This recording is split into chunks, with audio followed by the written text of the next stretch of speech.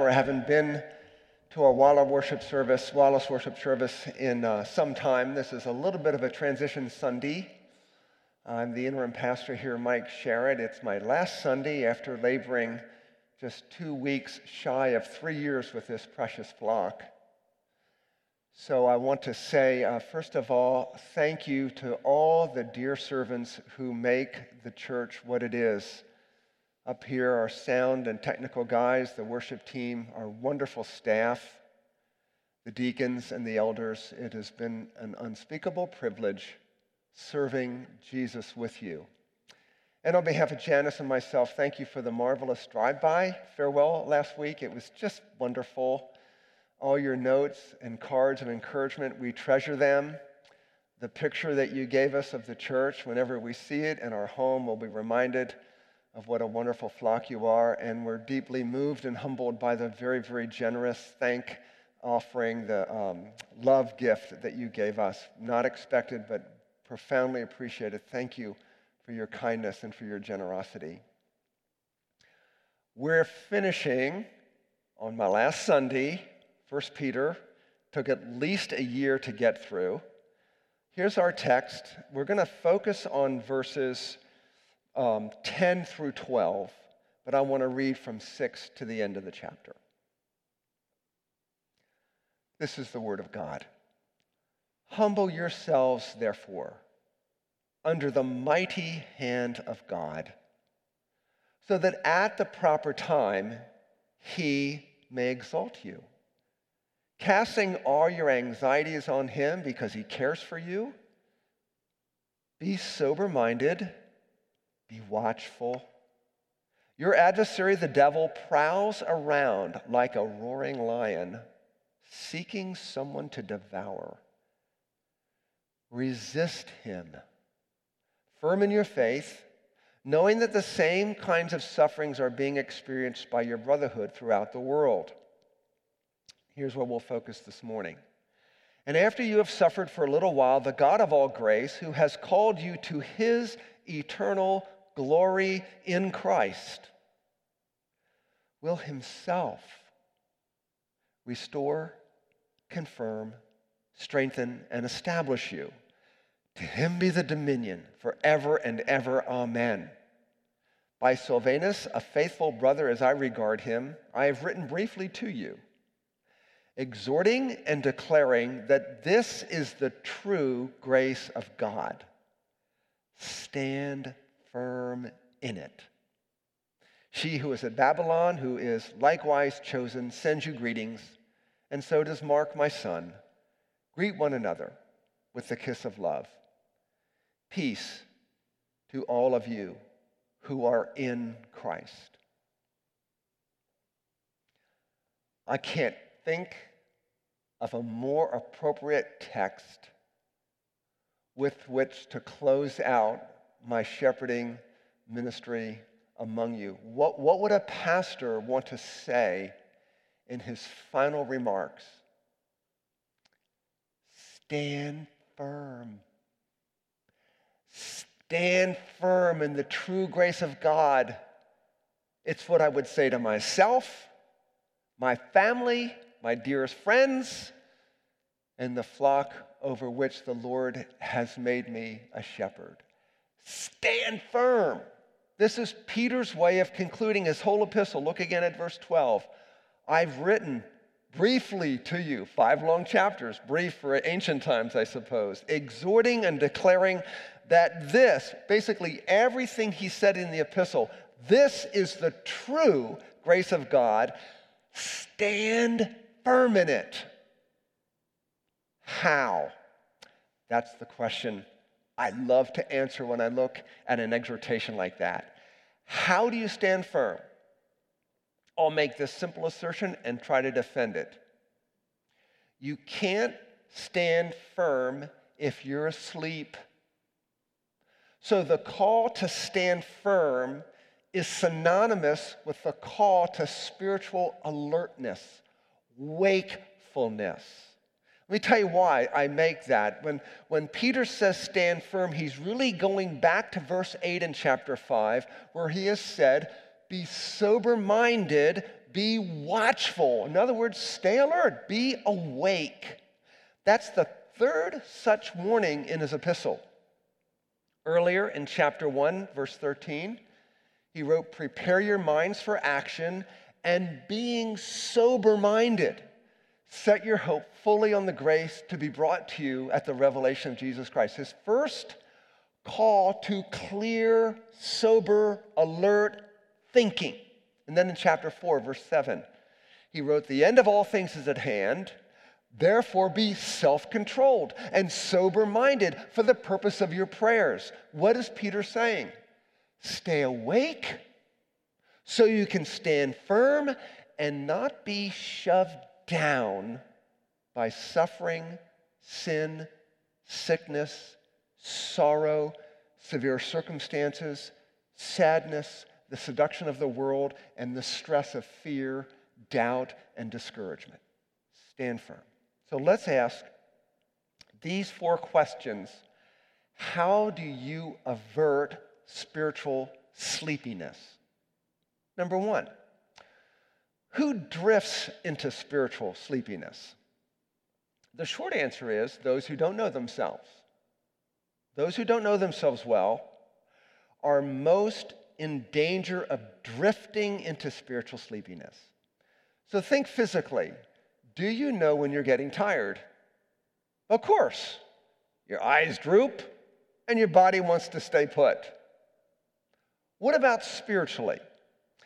The first step in staying awake spiritually is to know that you have spiritual narcolepsy. Now, medically, narcolepsy is a condition where you're prone to go to sleep during the daytime, not at night when you're supposed to sleep.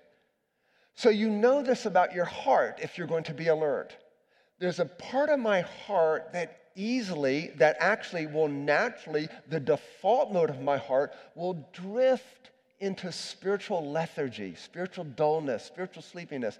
There's a drift in my heart, unless it's arrested, there's a movement in my heart naturally to being indifferent to God, to being cold to things spiritual. That's the natural drift of your heart. You've got to know that about yourself. So think of Peter's own experience in the Garden of Gethsemane. Jesus was praying at this incredibly, excruciatingly painful hour of his life. Peter is sleeping. And he'd heard Jesus teach about the second coming. And when Jesus teaches about the second coming, he invariably warns about the necessity of being alert, staying awake. We heard one of the passages from the end of Matthew 24, read earlier in the service. In Matthew 25, Jesus says the same thing with 2 parables. Each has the same point. I'm coming again. Be ready. Don't be found asleep when I appear in glory.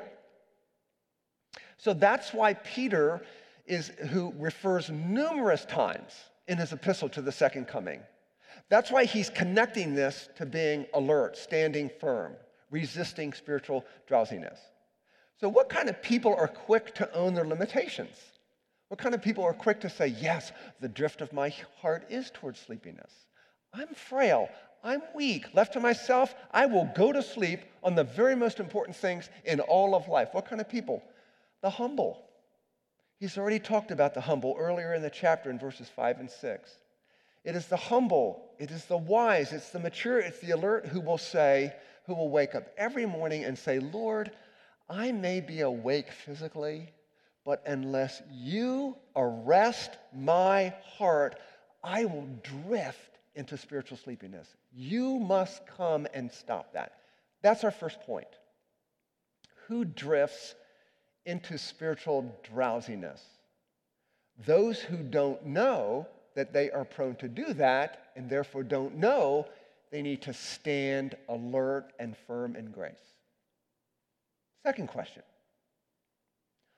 What causes spiritual sleepiness? Now you might think too much spiritual exertion. Maybe. It's true. We can get fatigued and weary, and we do need Sabbath. Jesus himself took time away just to be with his Father in prayer. Jesus himself, no doubt, from spiritual and physical exertion, fell asleep in the back of a boat on the Sea of Galilee. He fell asleep in the middle of the afternoon. But did you know that physically speaking, the more energy you expend, the more energy you get? So if you're feeling kind of lazy and tired, if you exercise, you will be energized. So Peter helps you by revealing two causes of spiritual drowsiness in his epistle.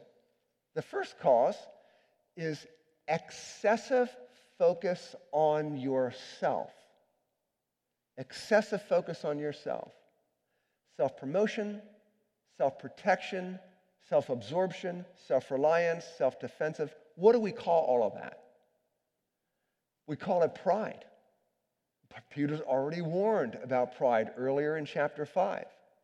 I need, I desire, I want, I must, me, me, me. The proud focus excessively on themselves, apparently forgetting what Peter warned earlier in chapter 5, that God opposes the proud.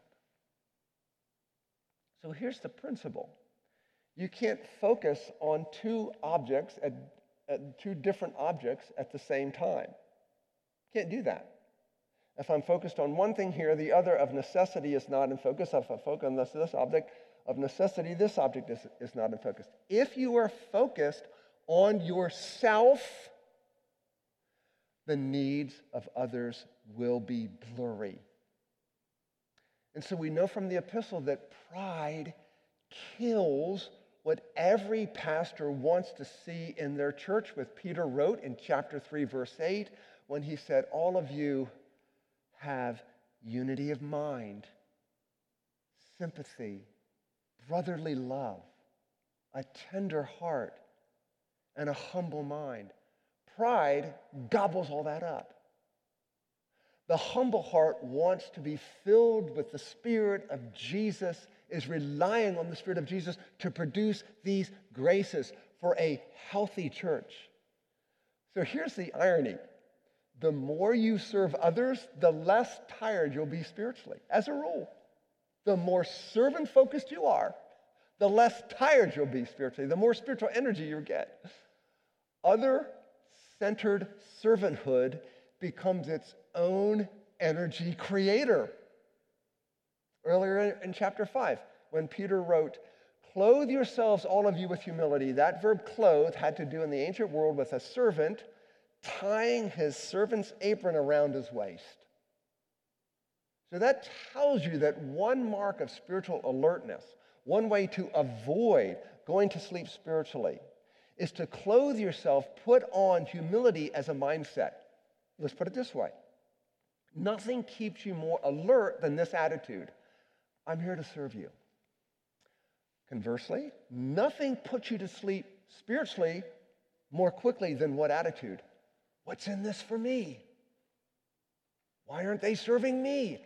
That is a put you to sleep spiritually way of thinking. Now, is an age a factor in this when it comes to serving in the church? Of course it is. Some of us get to the age where we can't move the tables, we can't move the chairs, we're not going to get on our knees in the nursery. Very understandable. There are other ways, as you have physical limitations, that you can serve. And so how appropriate that the younger generations come in with stronger arms and stronger knees, and they can serve. So let me encourage our school-age people, high schoolers, those of you in middle school, those of you in elementary school. Why not ask your church leaders and your Sunday school teachers, how can I serve in the church? And maybe, boys and girls, you'd actually start at home and ask mom and dad sometime today, how can I serve at home? Because that will be a way of staying awake spiritually. And when I'm serving in an other-centered, joyful way, I am of necessity averting going to sleep spiritually, which is a dreadfully serious thing. Serving, growing in grace, knowing Jesus is a community project. We do it together. The writer of Hebrews wrote in Hebrews 10:25, don't forsake your gathering together, but stimulate one another to love and good deeds. So we're asking this question. What causes spiritual drowsiness? excessive focus on yourself, and, ironically, inadequate focus on yourself. Here's what I mean. If you go back to chapter 2, verse 11, Peter warned that there is a war going on inside of you between indwelling sin and the real you, the you that has been made new in Jesus Christ, the you where God is dwelling by His Spirit, the new man or woman in Christ. There's a war. Sin is at war with you. So he wrote in chapter 2, verse 11, "Beloved, I urge you, as sojourners and exiles, to abstain from the passions of the lust of the flesh, which wage war against the soul." If you will fall asleep if you stop battling indwelling sin. So wake up tomorrow morning and say what? Lord, sin is at war in me.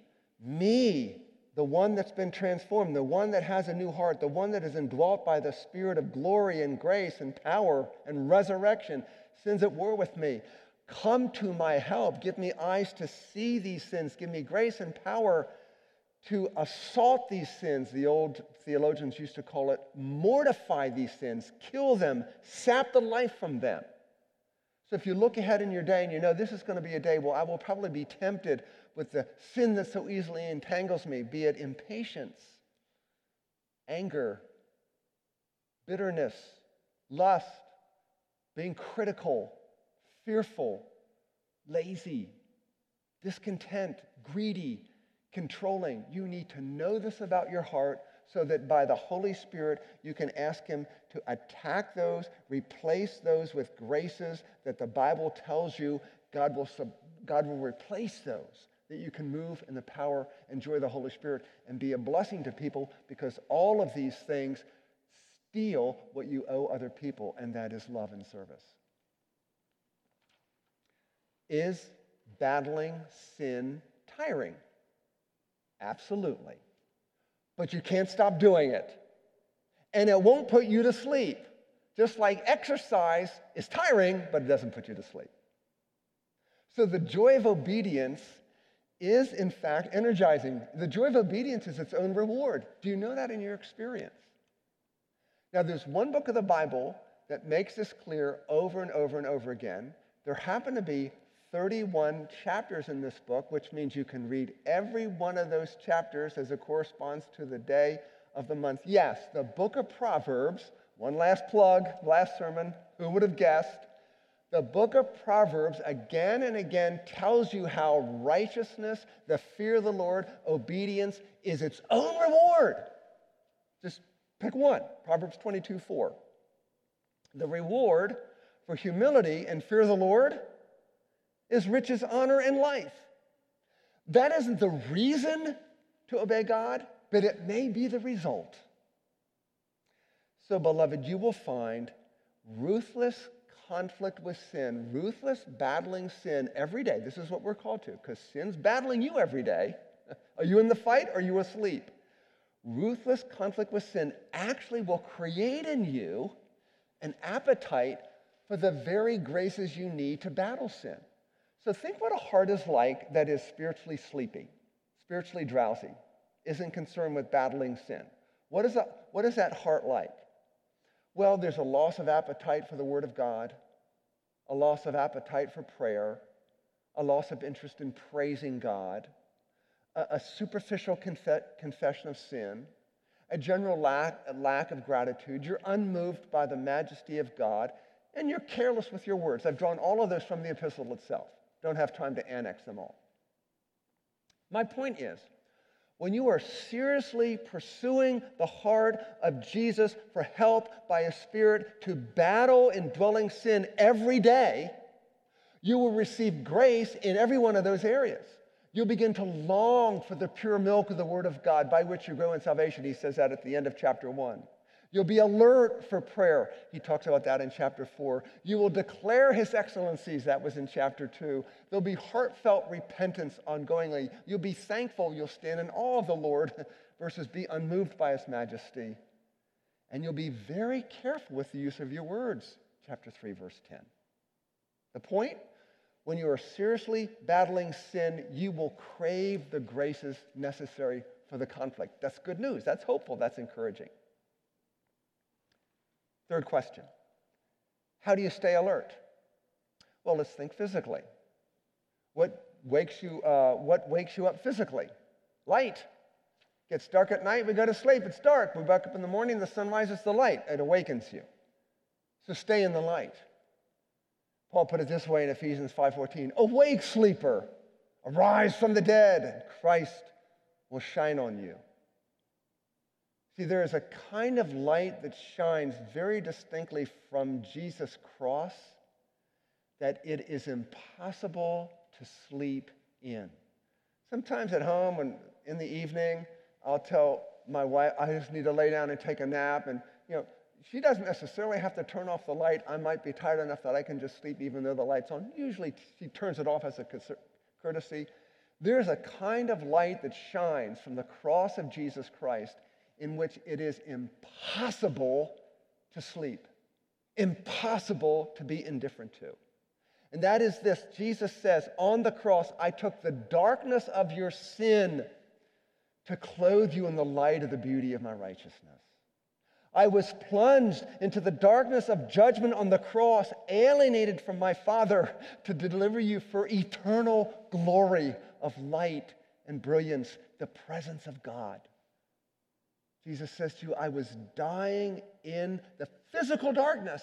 The sun was shrouded, being forsaken by my Father to earn the right to give you that you will never be forsaken by God. Light from the cross, it awakens. And how much more light from the resurrection enlivens. That's a whole other sermon. Fourth question, last question. How do you avoid spiritual sleepiness? What's the most obvious danger when you're physically asleep? You're not conscious. You're not aware of what's going around. You can't hear, you can't see. All kinds of sketchy things could be happening to you. You're not aware of that. And Jesus actually draws on that simple fact of life when he exhorts us to spiritual wakefulness. Matthew 24, 42 to 44. Jesus said, therefore, stay awake. You don't know on what day the Lord is coming. The climax of history, the thing to which everything on the earth is moving, Judgment Day, the appearing of the revelation of the glory of God in Jesus Christ. That day, Jesus says, but know this, if the master of the house had known what part of the night the thief was coming, he would have stayed awake and would not have let his house be broken into. Of course. Therefore, you also must be ready.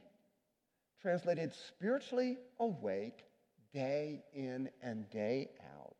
For the Son of Man is coming at an hour you do not expect. So, earlier in the chapter, remember how we think we saw this last week, Peter warns about the prowling lion. He prowls around seeking someone to devour. And the next thing he says in verse 9 is, he counsels you, resist him firm in your faith. Firm in your faith. Sidebar, don't forget in Ephesians 6 when Paul gives you the armor of God for spiritual conflict, he says take up the shield of faith, what it's able to do, which is able to extinguish the flaming missiles of the evil one. Satan is constantly drawing his bow, lighting an arrow, and sending it to try to burn up your confidence in God, burn up your sense of the presence of God, burn up your desire to serve God, burn up anything in you that would worship God. Satan is constantly trying to shoot that and burn it. The shield of faith is adequate for that. And when Peter says in verse 9, resist him firm in your faith, he then moves to the specifics of the operation of faith. Very helpful. Faith, what we trust God will do. So here are the last three things that Peter says. That the God of all grace, let's just stop there for a second. All grace, superabounding in quantity. You can never call on God and you'll always get enough grace. There's always enough grace. You need a thimble of salt water? Go to the ocean. That's how much grace there is for the thimbles of your need. The God of all grace, and that grace is perfectly suited to your needs in quality. Quantity, quality, off the charts. So Peter says, the God of all grace will what? Verse 10, will himself restore, confirm, strengthen, and establish you. Translated, all loss will be made right for all eternity. Now, what does Peter personally know about restoration after loss? You probably know the story. Peter denied his Lord 3 times when Jesus was being interrogated. Personal loss, needing restoration. Peter watched Jesus crucified on Good Friday, all his hopes and dreams of 3 years. Professional loss, it all went up in smoke, so to speak. It's all over. Peter knew a lot about restoration after loss because Jesus himself restored Peter. That's actually how we began the whole series. Faith trusts that the God of all grace is with you, restoring whatever may have been lost through suffering, confirming any position or privilege you've lost through suffering, strengthening for any weakness inflicted by suffering, and establish putting you back in the rightful place lost by suffering. Maybe in this life, maybe not. Certainly in the next. So think about this eternal glory Peter references here. What you may have lost in terms of happiness in this life will redound in unspeakable joy endlessly in the next. What you may have lost in reputation in this life will be made up for when you rule the universe with Jesus. That's what's ahead for us. You'll rule with Christ. Sounds like enough reputation to satisfy anybody.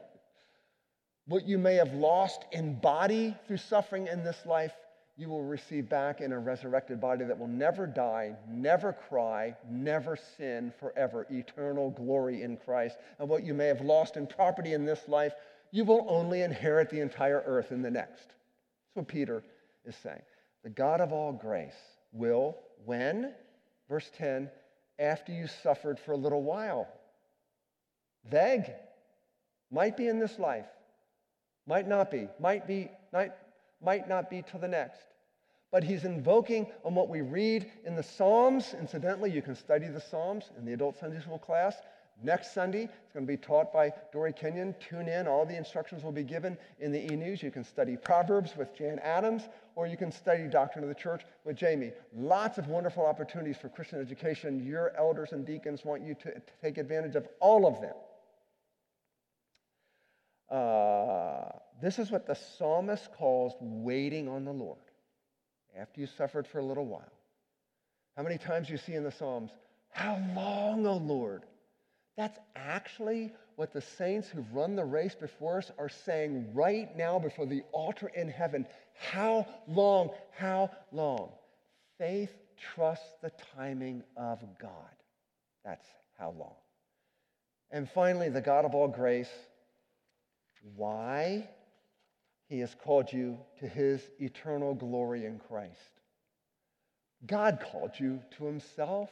God began this work because he wanted you. He paid for you through the precious death of his son. He calls you to be born again, Peter told us in chapter 1, verse 3. You'd never be a Christian unless God had given you the faith. He'll finish his work. He'll see you through. You're precious to him. You're ultimately the Father's gift to his son. And the Father keeps his promise to his son. And the Father doesn't give his son junk. He gives them trophies of grace. And like any good parent, our Father will himself restore, confirm, strengthen, and establish you. And so what is the key to firm faith? Faith. It is the certainty that because the God of all grace has, then the God of all grace will. Because the God of all grace has, therefore the God of all grace will.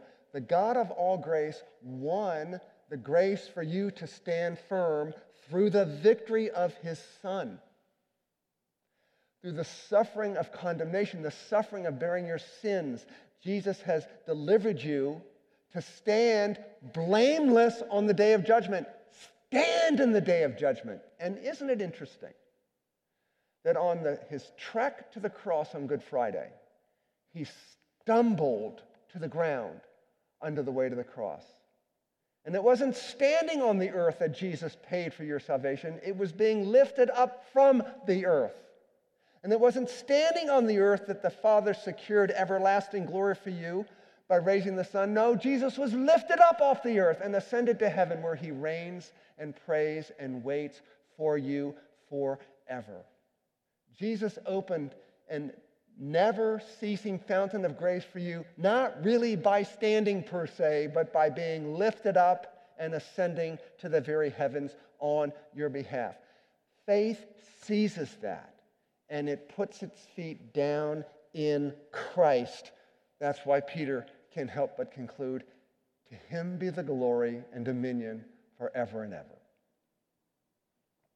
That's probably a good place to end. But let's end with a quote from Charles Spurgeon.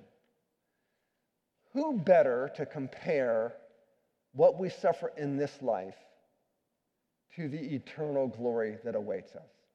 So bear with me for this reading, some reflection of the British 19th century pastor Charles Spurgeon.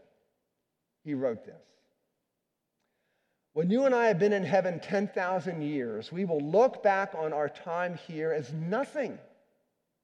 Our pain will seem like a pin's prick, our gain a speck, and our duration the twinkling of an eye. Even if you tarry 80 or 90 years in this exile, when you have been in heaven 1,000,000 years, the longest life will seem no greater than a thought. You will wonder why you said that the days were weary and the long nights dreary. You will wonder why the years of sickness dragged at such weary length. Eternal bliss will overflow our present sea of sorrow. We make too much of this poor life, and the fondness costs us dearly. Oh, for a higher estimate of the home country with its eternal delights. Then the trials of a day would vanish like the morning dew. We are only here long enough to feel an April shower of pain. Then we are gone among the unfading flowers of the endless May. Therefore, put things in order. Allot to this brief life its brief consideration, and to everlasting glory its weight of happy meditations." Translated, stand firm in Christ. Let's pray. So may we, Lord Jesus, stand firm in your grace as you, by your Holy Spirit, show us the hope, the glory, the salvation, the future, the acceptance that's ours through your death and resurrection. May Wallace Church family